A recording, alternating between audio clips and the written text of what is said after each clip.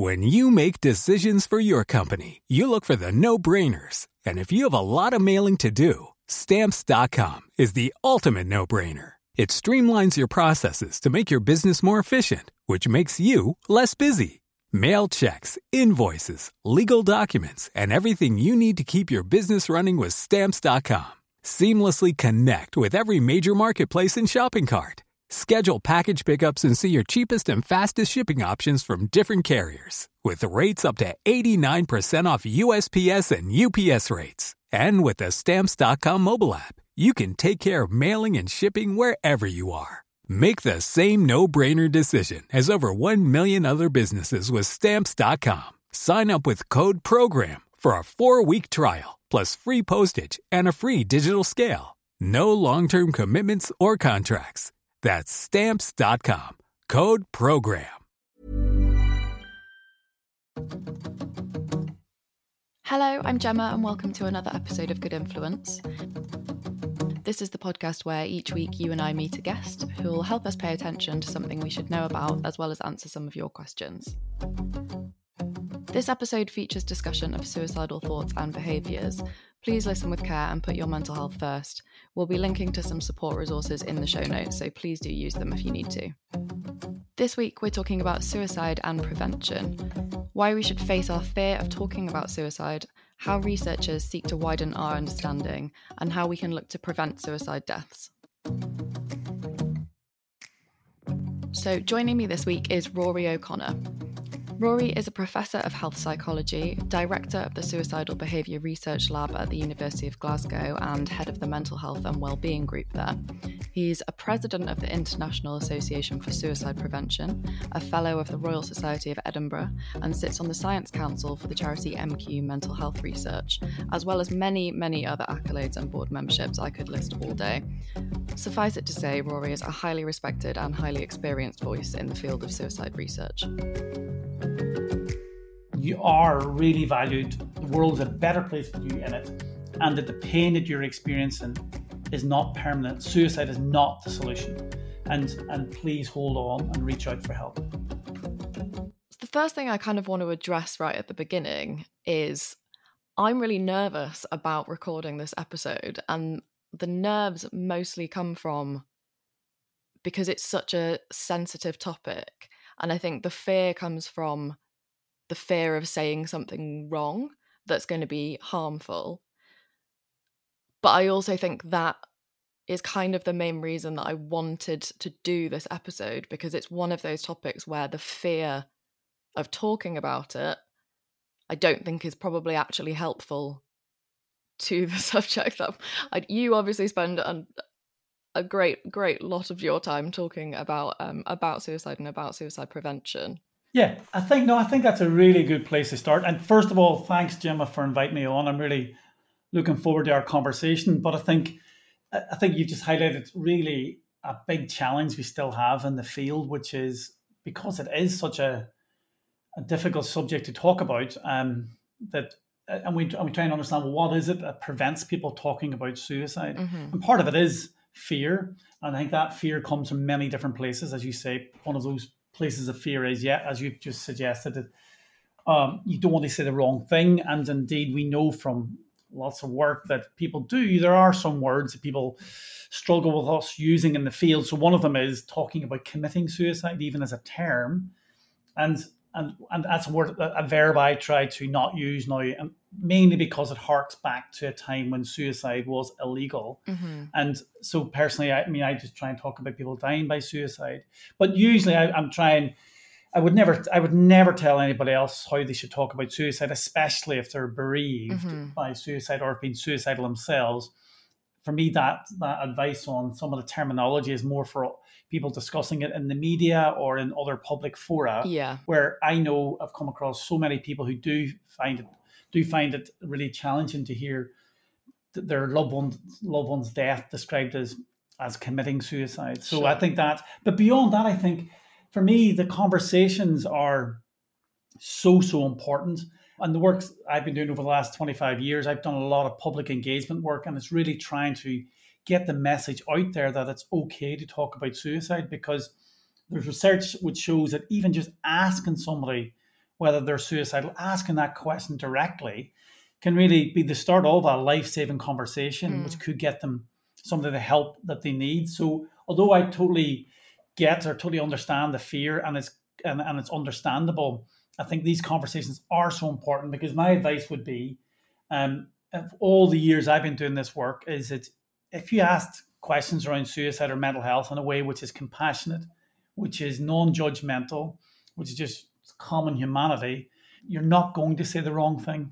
And in my experience of speaking to countless people who've been suicidal or bereaved, the challenge they often have is there's so much stigma still around. If you're suicidal yourself and somebody asks you, there's often, you feel really shameful or a sense of shame that you are suicidal, or nobody's ever asked you that question before, and the sense of relief that opens up this conversation. Because I think often people who become suicidal, that maybe they've had a difficult childhood, and that maybe their feelings or emotions haven't been validated or recognized. So you just been asking that question, so can just really have a sense of feel that individual feels heard. And that's why my message I always say is, please always ask that question, always try and raise the discussion around mental health or suicide. Of course, you do it in a way which, as I said already, is compassionate and non-judgmental. And only through having these conversations will we get more comfortable with having them. And so when I think about the conversations I've been having over the years, they do get easier. And obviously, because I've had lots more experience of doing it. I mean, yeah, as you've kind of said before, you've got a lot of experience in this field. You've been working in suicide research for, I think, 25 years, you said. How did you get into that field? Kind of what's led you to doing all of this work? So it's funny, well, not funny, but it's more through serendipity or by chance. So many moons ago in the 1990s, when I did a psychology undergraduate degree at Queen's University in Belfast, and I'm Irish. Just important to be upfront. Got it. An important part of my identity is my Irishness, but so I did work on depression there as an undergrad, and actually I planned to do a PhD on depression, and then it just so happened that sometimes things happen. The summer, I think it was, of 1994, I got this telephone call from the person who would turn out to be my PhD supervisor, and he said there's this opportunity for funding on looking at suicide. So in that sense, it was really fortuitous that that's what brought me along that journey. And so although at that stage I'd never been directly affected by suicide, then the sad reality in between has been two really important people in my life have lost their struggle to live. One was that person, Noel, who brought me in the field, my PhD supervisor. He took his own life in 2011, and before that in 2008, one of my closest friends, who we did our PhDs together in Belfast, she took her own life. And so although I've always been really passionate about mental health, even as a young kid, I always remember being really fascinated by psychology and mental health more generally.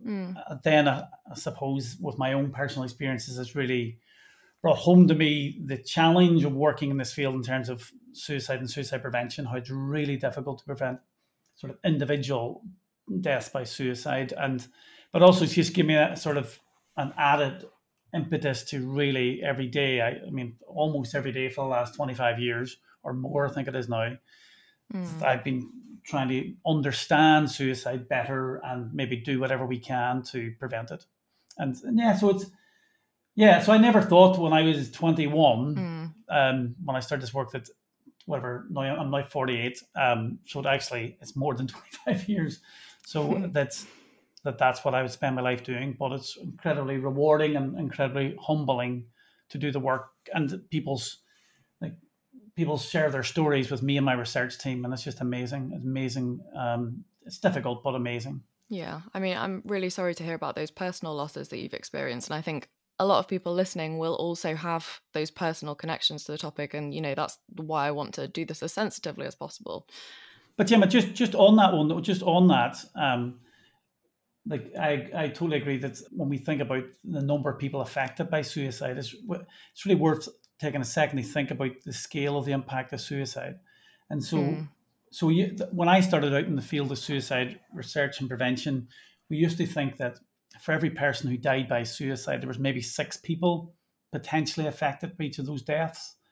But then there was a recent study in the United States published in just before the pandemic, in 2018, and what it showed that on average there's about 135 people will in some way have some connections with each of those deaths. And if you think about that then and think about people listening to this podcast, the chances are we'll all know somebody either directly or indirectly.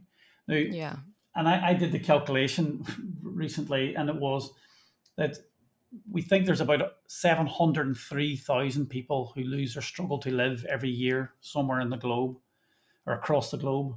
And if you do that multiplication then between 135 times 703,000, that's like 95 million people potentially affected. Now, most of those people will not be bereaved in the traditional sense, but so one of the things I've learned over the years is you can never predict the impact of a death in terms of like how close the person is. So of course, family members and close friends will be affected, but colleagues or more distant friends can also be really adversely affected, because what each death can do is resonate with you as an individual in the sense that maybe you've been having suicidal thoughts. Maybe you've known somebody has attempted suicide or died by suicide in another context. So then these other deaths really bring home to all of us our own mortality and our own fragilities and vulnerabilities. And certainly when Claire died, that really brought home to me my own personal vulnerabilities, my own personal fragilities. And I think that's why when we think about having conversations like this and a podcast like this, reaching people, in my case, you don't read my academic papers. It's so, so important. Yeah. So talking about the academic papers and kind of research that you do. So when we talk about suicide research, what is the kind of, I'm sure there are many things, but what kind of areas are you and your teams looking at? What are we trying to understand? What do we not understand yet? Kind of where is that research going? So the work that we do, because it's obviously, to understand suicide is so complex. So the first starting point is that there's no single reason why an individual dies by suicide. There's no single risk factor. And the work that we try to do using lots of different methods, and I'll talk about some of them in a second, is trying to understand. So for me, it's all about trying to understand what it feels like to be suicidal. And then lots of people are suicidal, but thankfully most people don't act on their thoughts of suicide, don't engage in a suicidal act. So for me, it's about understanding what makes somebody suicidal, and then what is it that makes people more likely to, I describe it as crossing the precipice from suicidal thoughts to suicidal acts.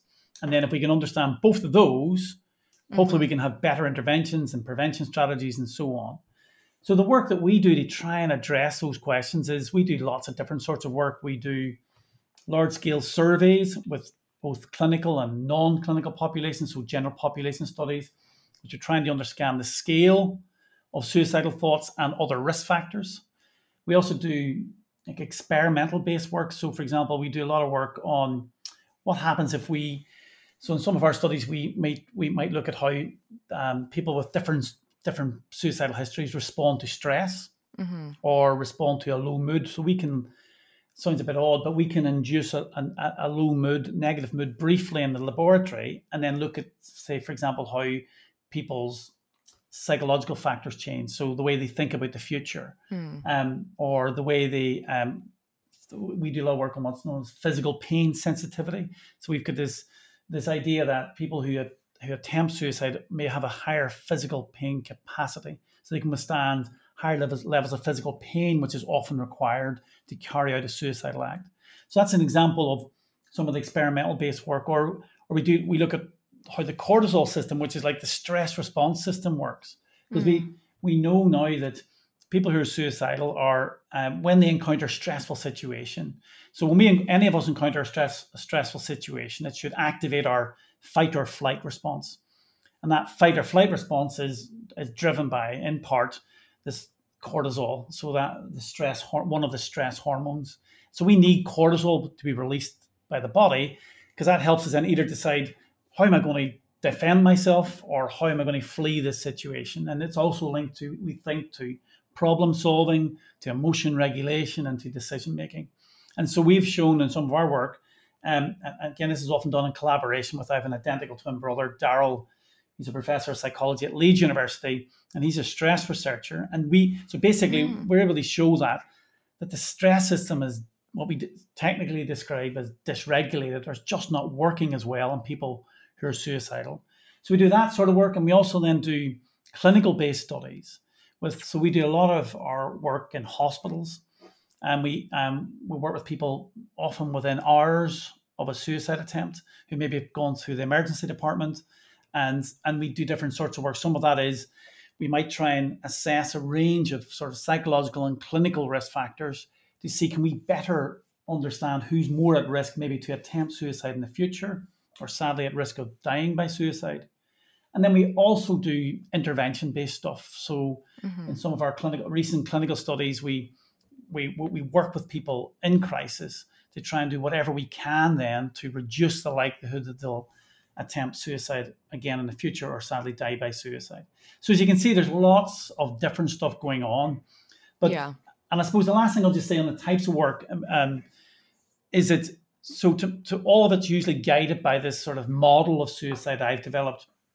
So a few years ago, it's a bit of a mouthful, but I published this sort of psychological model called the Integrated Motivational Volitional Model of Suicide, which is like the easier to say the IMV model. So the IMV model, but really what was my attempt to do was to understand why suicidal thoughts emerge in some people and not in others, and then why it is that some people act on their thoughts. Some people cross that precipice, as I touched on already. And really at the heart of the model, though, is this idea that suicide is not usually about people wanting to die, is that they're wanting unbearable pain to end. And they feel trapped by that unbearable pain. And that unbearable pain, that sense of entrapment, could be driven by feelings of being defeated or humiliated, and that could be triggered by feelings of loss or rejection or shame. But for too many people, like for almost 6,000 people in the UK every year, that pain becomes so overwhelming that they feel trapped by that pain, and that they see suicide as the only option for them, the only way of ending that pain. So all that stuff I've just described previously is trying to unpackage or unpick our understanding of what leads to that sense of entrapment. And then the bit then is part of the model, this IMV model, is helping us understand. I talk about 8 specific factors which we think are important and make it more likely that people who have suicidal thoughts will carry out those suicidal thoughts and act on them, and either by attempting suicide or sadly dying by suicide. So it was a bit of a sort of a whirlwind tour, Gemma. Apologies for that. Yeah, no, not. I mean, please don't apologize. This is the thing. It's a lot of study and a lot of research, but it's also a very complex issue. It's not the kind of thing that you're going to be able to boil down and say, that's the only reason and that's the only thing to do about it, sort of thing. But I think, it's important to, I enjoy learning about how this actually works with the people who are doing the work in this field. Yeah. So your book, if we look at that, is kind of looks at the 2 areas of why people die by suicide and then what we can do to prevent it. So, I mean, obviously you've written a whole book about it. I'm not expecting you to read that to us right now. But when we look at prevention, what are the kind of areas that you're looking at in that respect? And what are the maybe more practical things that we're then looking to actually prevent someone dying? So my book, When It's Darkest, called When It's Darkest, Why People Die by Suicide and What We Can Do to Prevent It, was my attempt at trying to basically synthesize, bring together my experiences, both personal experiences of my own loss to suicide, as well as my own mental health challenges, as well as the countless people I've met on my journey. People who've been suicidal, those who've lost loved ones to suicide note analysis, but bring all that together, all those different voices together with the research evidence to do those 2 things. One is to understand, and then to try and intervene and prevent.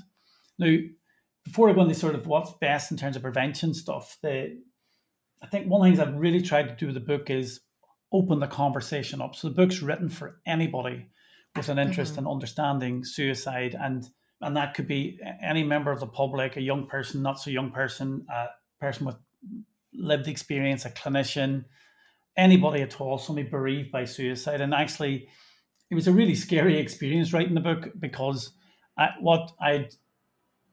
because I put a lot of myself into it. I've not meant. I didn't want to write another textbook on suicide. There's too many of those, and just in a way of trying to reach out to others. So it was really, really frightening an experience because I had no idea how it would be received. And there's stuff in the book. I remember the night before the book was published, I had this sort of really panic going because all these self-disclosures about myself, my own experiences. I was going, my God, tomorrow morning when publication day happened last year, they're all out there and I can't, it's like the genie's out of the bottle. So, but part of the reason for doing that and the reason for raising it here is because I think we all have to lean into our own sort of fears and anxieties and that's how we'll tackle suicide risk in all of us or mental health challenges in all of us. And in the book, trying to bring together my own personal experiences with the evidence, with also trying to tackle the myths around suicide, was to hopefully equip all of us with a recognition that suicide, can affect any of us, right? Any one of us. None of us is immune. There's no vaccine against suicide, and there's no vaccine against us being bereaved by suicide. And the only way forward is to have these conversations so that people, as part of it, is so we can all really move forward in discussing mental health better, but in a way which is safe. And I've tried to do it in a way which is safe, but it's personal and compassionate. And so I think it's really important that we tackle those myths. So, for example, one of the myths I talk about in the book is asking somebody whether they're suicidal will plant the idea in their head. And that is a big fear lots of people still have is, my God, if I ask somebody whether they're suicidal and, what happens? That'll make them take their own life. There's absolutely no evidence for that because we know that asking that question, I think, as I said already, is the beginning potential of a life-saving conversation. And like another myth in the book is, I talk about so one of the fears that many of us have, and sadly I've encountered this as well, is that when somebody's in the midst of a depressive episode, say, and we know that although the relationship between mental health problems and suicide is complicated, and most people, it's really important to highlight, most people, for example, who are treated for depression will never, ever die by suicide, will never, ever attempt suicide. It's about 4% of people. But again, one of the myths is that, the reason people kill themselves is because they've got a mental health problem or mental illness. Yeah, that's part of the context in which suicide happens, but it's not the reason. And that's why this point I made earlier about suicide, not about wanting to die, it's about wanting unbearable pain to end. And if we all can start thinking about it along those lines, thinking about it as this thing that any one of us can experience, this pain, we all experience different sorts of pain, physical pain, emotional pain. And emotional pain is no different from physical pain in the sense that there's a limit. There's a limit to the amount of physical pain we can withstand. In the same way, there's a limit to the amount of emotional pain. And so what I've tried to do in the book is convey what that pain feels like and dispel, because part of the myths are, and part of the reasons why people are frightened, going back to the very, very start of the podcast, is because we think suicide is this thing that happens, like it's this abnormal thing which happens to other people.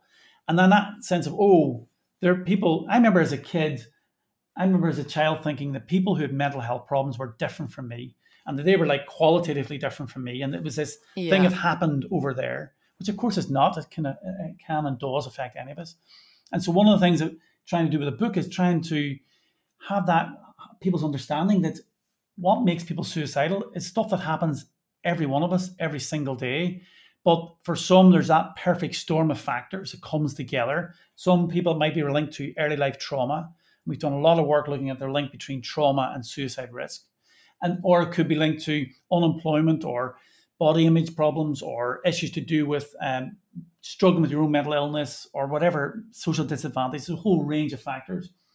And I know I'm sort of getting into a rant here a bit on a sort of soapbox, but part of it is to really try and having that challenge all these myths around suicide. And sorry, the myth I was going to highlight was when I got distracted by the sort of mental illness, mental health problems issue is, so suicide, one of the myths is that or one of the things we need to be aware of, is if somebody is in the midst of a depressive episode, say, and there's no explanation for their mood lifting and they seem fine, that is sort of warning signs, alarm bells, because often we think what happens is that if somebody is in the midst of a depressive episode, and I remember suicide is the ultimate form of solving a problem. It's your most ultimate problem solving, like usually for some social problem. And that in the midst of that depressive episode, the person goes, actually, I found my solution. It's suicide. And then the weight lifts because you found the solution to your problem. And then the reason that's a concern is then because as your mood lifts, you actually then maybe have the cognitive capacity and energy to plan the suicidal act and then carry it out. So what I've tried to do in the book is alert people to some of these sorts of signs and symptoms. And then also really then in terms of going back to your question then about the prevention is, so the book takes us through this journey of looking at myths, looking at what it feels like to be suicidal and really drawing on people's experiences. But then we move into the interventions. And we know that if we just think about sort of psychological interventions, we know that psychological treatments work in reducing the likelihood of people will attempt suicide. So we know that they are like things like cognitive behavioral therapy, things like dialectical behavioral therapy. We know those are two psychological treatments which are helpful. But then the challenge is they're only helpful for some people. And then the other issue is not everyone can access those treatments. Yeah. So there's something about access to treatment is one thing. Anyway, I've just been ranting, Gemma. So no, you really haven't. This is the thing when we're obviously trying to do a limited time podcast episode and try and get everything in. But this is good. This is what I want to get in. I mean, I suppose what I also want to ask, if it's something you are able to answer, I know that there will be people who will listen and be thinking, okay, in that situation where there's someone I care about and I think that they are at risk of dying by suicide, what do I do in that situation? Well, in that situation, I would ask them directly whether they're thinking of ending their life or having thoughts of suicide. Be direct. Now, some people start that conversation off by asking, "Are you okay?" And I think that's a good way to start it. But then be asked directly. Each of our biggest fear is when I ask that question, the answer comes back as yes. And if somebody responds and says yes, and I talk a lot about, I provide tips about how you do this in the book, is that so if somebody responds yes, well, part of it is you're trying to validate, hear what they're saying, and say that sounds awful. So you're trying to validate and acknowledge what they're saying. Don't try and minimize it. Don't try and explain it. It's not your you don't have to solve their problems, fix it. You're just there to hold them and have a conversation, and then try and encourage them to seek help. Because obviously most people, they ask that question if you're a friend or a colleague, you're not a mental health professional. And so it's opening the conversation up and then hopefully encouraging them to seek help. Now, if somebody is at imminent risk if you think they're going to attempt suicide imminently within the next couple of hours, of course, always go with the emergency services is obviously the final point of call, but try and encourage them to speak to their GP or phone their GP with them. Or as I say, all else fails, definitely contact the emergency services. Now, the other thing, again, I described this in the book, is you can also help them think about how they can keep themselves safe. Because one of the things that we know works now is a thing called a safety plan. And a safety plan is just a way in which you help somebody think about what are the sort of warning signs that a crisis might be escalating. So, and then just ask them to think through that. So what a safety plan tries to get somebody to do is to plan ahead for maybe a next crisis, so that the next time a crisis comes, that they feel better equipped to deal with it. And so with that safety plan, there are 6 steps in the safety plan. And so the first step is just looking at what are your warning signs, asking somebody to talk through, well, what are the warning signs that crisis might be escalating. And then there's things you can do to keep yourself safe. So some of those might be just distraction techniques, like some people, mindfulness works for them, others it doesn't. Going for a run, listening to music, watching a movie, whatever it might be, somebody you can contact. And then the way the safety plan works, it goes through then sort of distraction techniques, both internal and external. And then maybe somebody you can contact if you're really concerned about yourself, like an emergency contact. That can be a family member, a friend, or somebody else, as well as maybe then listing your key professionals. Like if they all fail, they don't, in terms of continue, you still don't think you're safe. It's writing down, like, would you phone Samaritans? Would you phone your GP? Would you phone some other person or organization or professional? And then the last bit is in a way in which it's called keeping your environment safe, is trying to help the person if they thought of a particular method of how they'd end their life, trying to ensure that you maximize the distance between that person and the method. But the key thing is having these conversations, and a safety plan is normally co-created with a professional. But I think one of the things that's really important to encourage is all of us having these sorts of conversations of how we can keep ourselves safe as well as others safe. But of course, ultimately, if we're really concerned, it's then obviously contacting the emergency services. And I know these things are scary to do, but again, I've tips in the book on how you can do that. And also it's just having those conversations in a humane, compassionate, sort of accepting way. Yeah, definitely. I feel like in kind of trying to prepare myself for this episode recording, I've done some kind of, research online about how to speak about these topics. And there were a few things that I maybe hadn't come across before, but I thought maybe we could discuss a couple of them. So there was one thing that I thought was interesting in terms of if you have lost someone to suicide. I found something that was talking about it's, of course, understandable and fine to post tributes about people who've died, but try to emphasize that their death was preventable and don't use language like they're in a better place now. So I feel like these are just small things that maybe I wouldn't have considered, but it's kind of, I don't know, because even having this conversation, it's obviously putting more things out into media. But then, yeah, just the small kind of ways that we can, as, everyone with social media, for example, the ways that we can talk about suicide in a way that is the most, not even helpful, but just, I don't know. Do you know what I'm trying to say? Yeah, no, absolutely. It's such an important topic. And so there's a couple of aspects to that. One is dealing with memorials after a suicide death. And that is always really challenging, and it's a fine line, because family members and friends, of course, want to honour their loved one. But we know from the research is you have to be really careful, because if you glamorize suicide and if you talk about suicide as a sort of the solution to problems and like the idea of being a better place, what you're doing then is that there's a risk that somebody who is already vulnerable may be more likely then to think of suicide themselves as an option. And so there are media reporting guidelines that the organisation which I'm president of, the International Association for Suicide Prevention, Samaritans, the National Union of Journalists, all have on talking about suicide in the media. And it's about safe reporting. It's not about censorship. And it's the same applies to social media. Yeah. So basically talk about suicide, highlighting that suicide shouldn't be we should live in a world in which suicide is not the option, that there should be a solution, we hope, to somebody's pain. And so what you're trying to highlight is suicide is not caused by a single factor, but many factors. And that and one of the things we know for certain about suicidality is suicidal thoughts are not permanent. We know they come and go, they wax and wane, and they come with periods of high intensity. And those moments of high intensity, it can often be difficult to see hope, to see a future.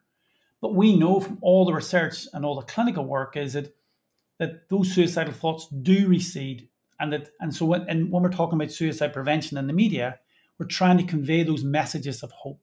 And that by reaching out and recognize that there is support out there, and that we need to do more then when we're talking about it in the social media way of highlighting that there are alternatives to suicide, and that these suicidal thoughts are not permanent. And just say one last thing on that is that I've lost track of the number of people I've met over the years who have been acutely suicidal, have thought that their suicidality would never pass and they would never recover.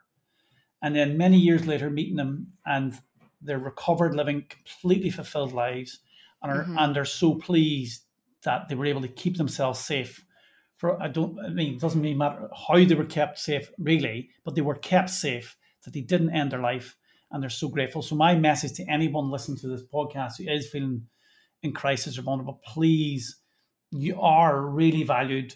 For somebody who values you, the world is a better place with you in it, and that the pain that you're experiencing is not permanent. Suicide is not the solution.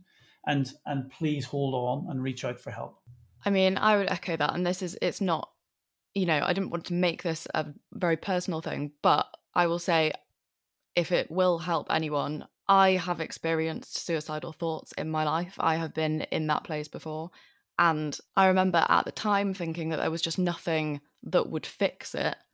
And I personally know that's not true. And even when, this was years ago for me now, luckily, and even if I've had subsequent depressive episodes, I never again felt that way. So, yeah, that was not a very well-worded attempt at that, but it just as a very human-to-human thing, if you're listening to this, it's happened to me, I've been there, and it doesn't last. And I know that because it didn't, and I'm here, and I want you to stay. Yeah, and I know, and I think that is such a powerful message, and it's even more powerful because it's not scripted in a way. Do you know what I mean? That's what makes it. It is a human experience, and human experiences are not scripted.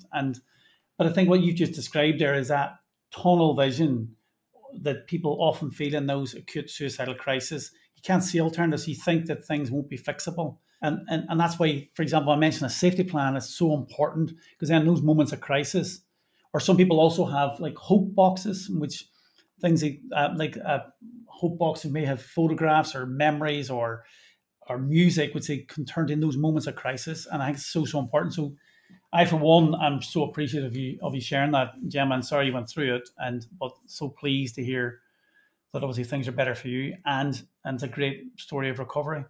Thank you, yeah.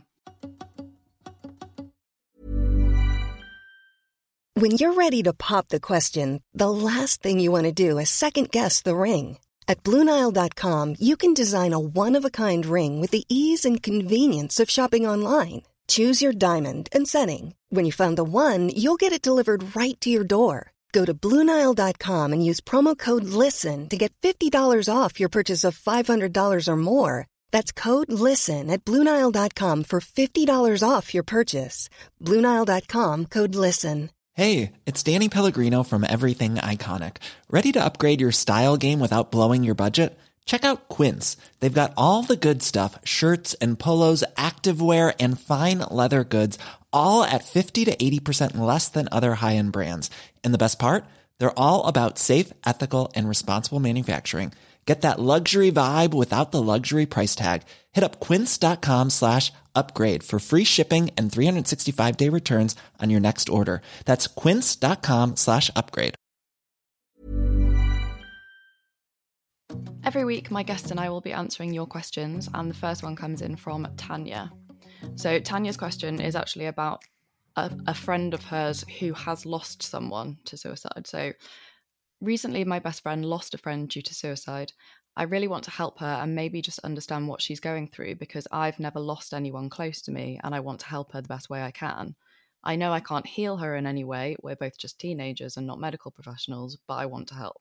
I think that's such an important topic, Gemma, and one I'm often asked is, how can we support people who are bereaved by suicide? And the first thing to say, I suppose, is that it doesn't have to be, you don't have to be a medical professional or a mental health professional to provide support.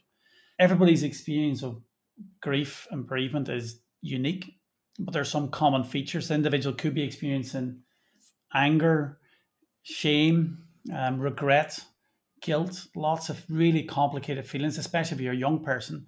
As a teenager, our emotions are often really complicated anyway, and we're still trying to make sense of who we are in the world. But my advice is just often be there as a sounding board, be listening, or we often talk about active listening. And active listening just simply means just listening to what the person says, maybe reflecting back to them that you've heard them, and then recognize that the one certainty about grief is its unpredictability.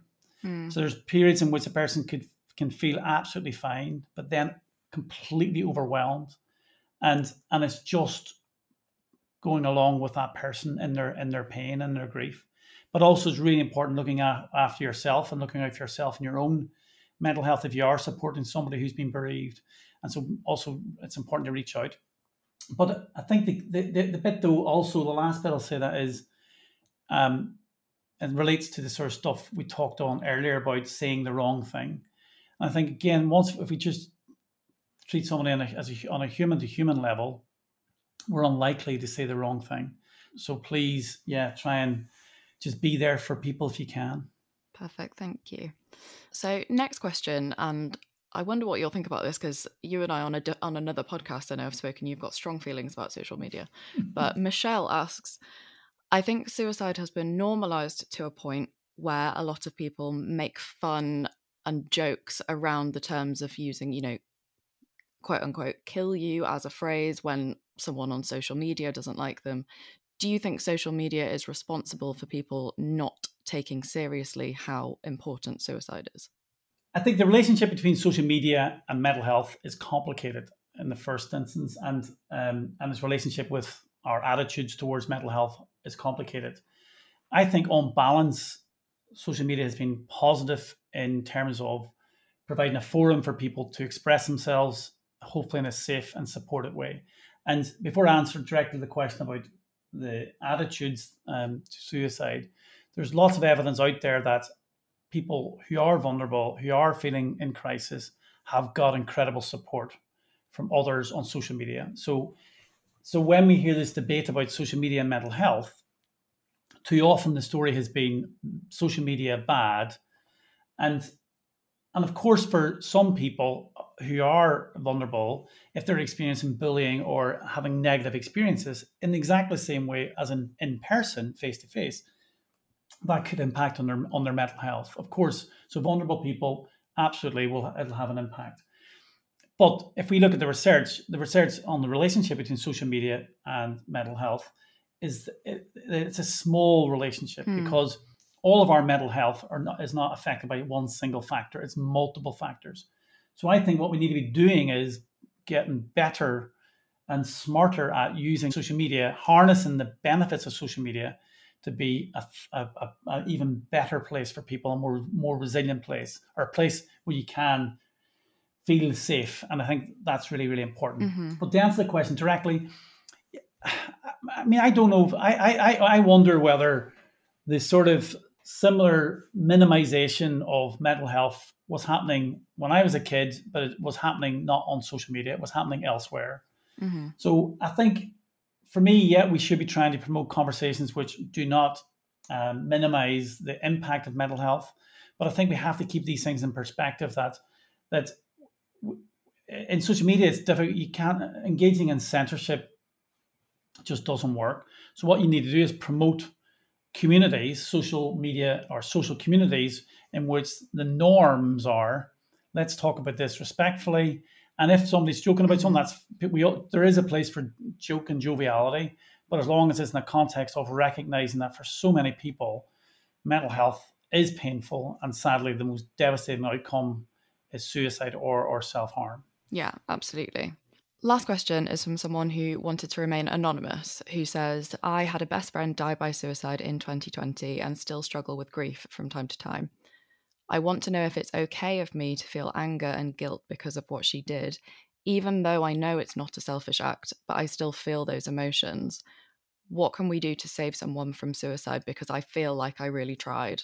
So, I mean, that's such a heartbreaking question. And so to that person, your feelings are completely understandable. And one of the common, like the emotions surrounding suicide, it doesn't matter if you're a family member or a friend, are complicated, and anger can be, and guilt and regrets and all these things are always in the mix. So your feelings are important to acknowledge and validate. So your response is to be expected.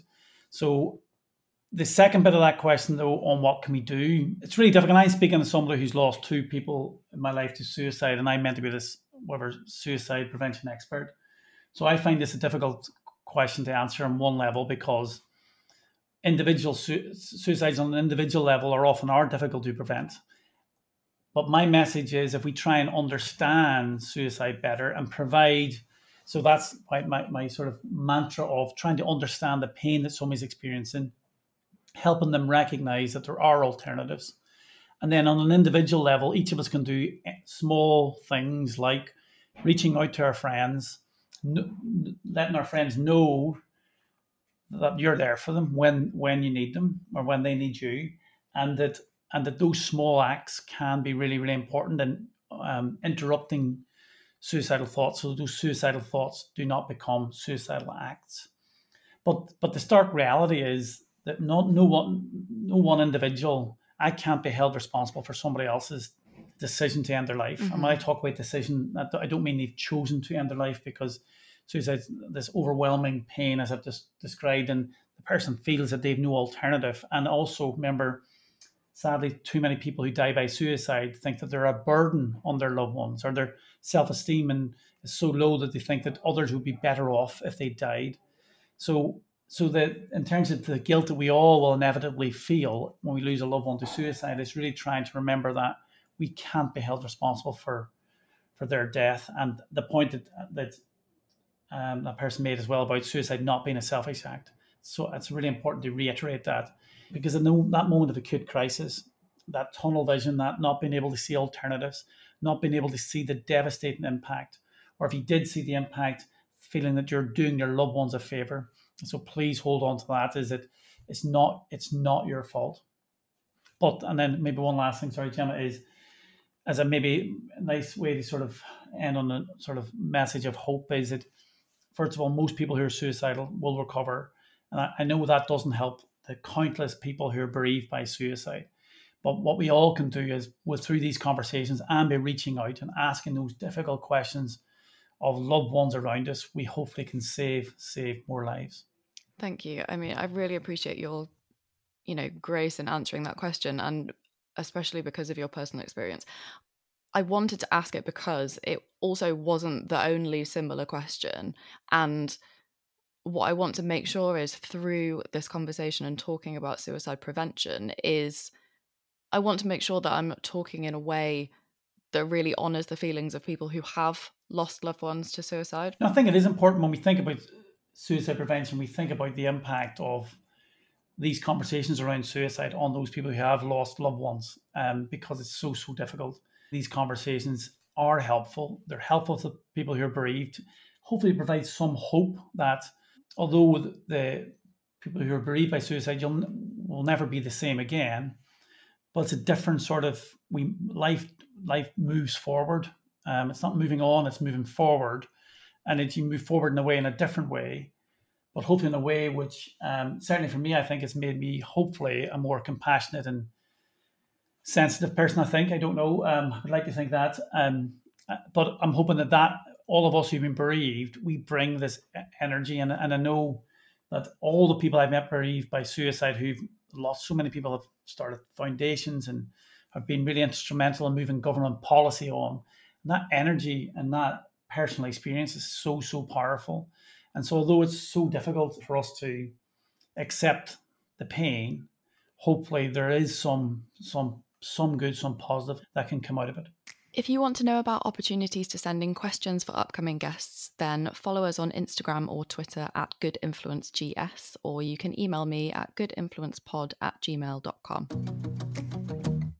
Before you go, I've got 3 things I ask every guest, and that's if listeners want to find out more about what we've been talking about today. Could you please recommend us something to read, something to listen to, and something to watch? Well, maybe if I'm a bit cheeky, for the first recommendation on what to read is my book. That maybe sounds a wee bit cheeky. Yeah, not cheeky at all. So it's When It Is Darkest, Why People Die by Suicide and What You Can Do to Prevent It.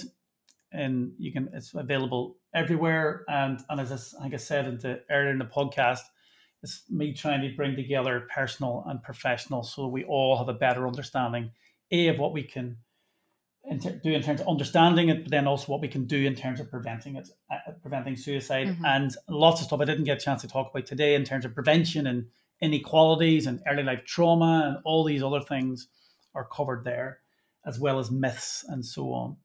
And then in terms of what to watch, there's 2 documentaries I would recommend which are available, I think, on YouTube. One, and I was involved in both of them, and they're really powerful experiences. And one was Life After Suicide, which was presented by Angela Samatta. And Angela Samatta lost her partner to suicide.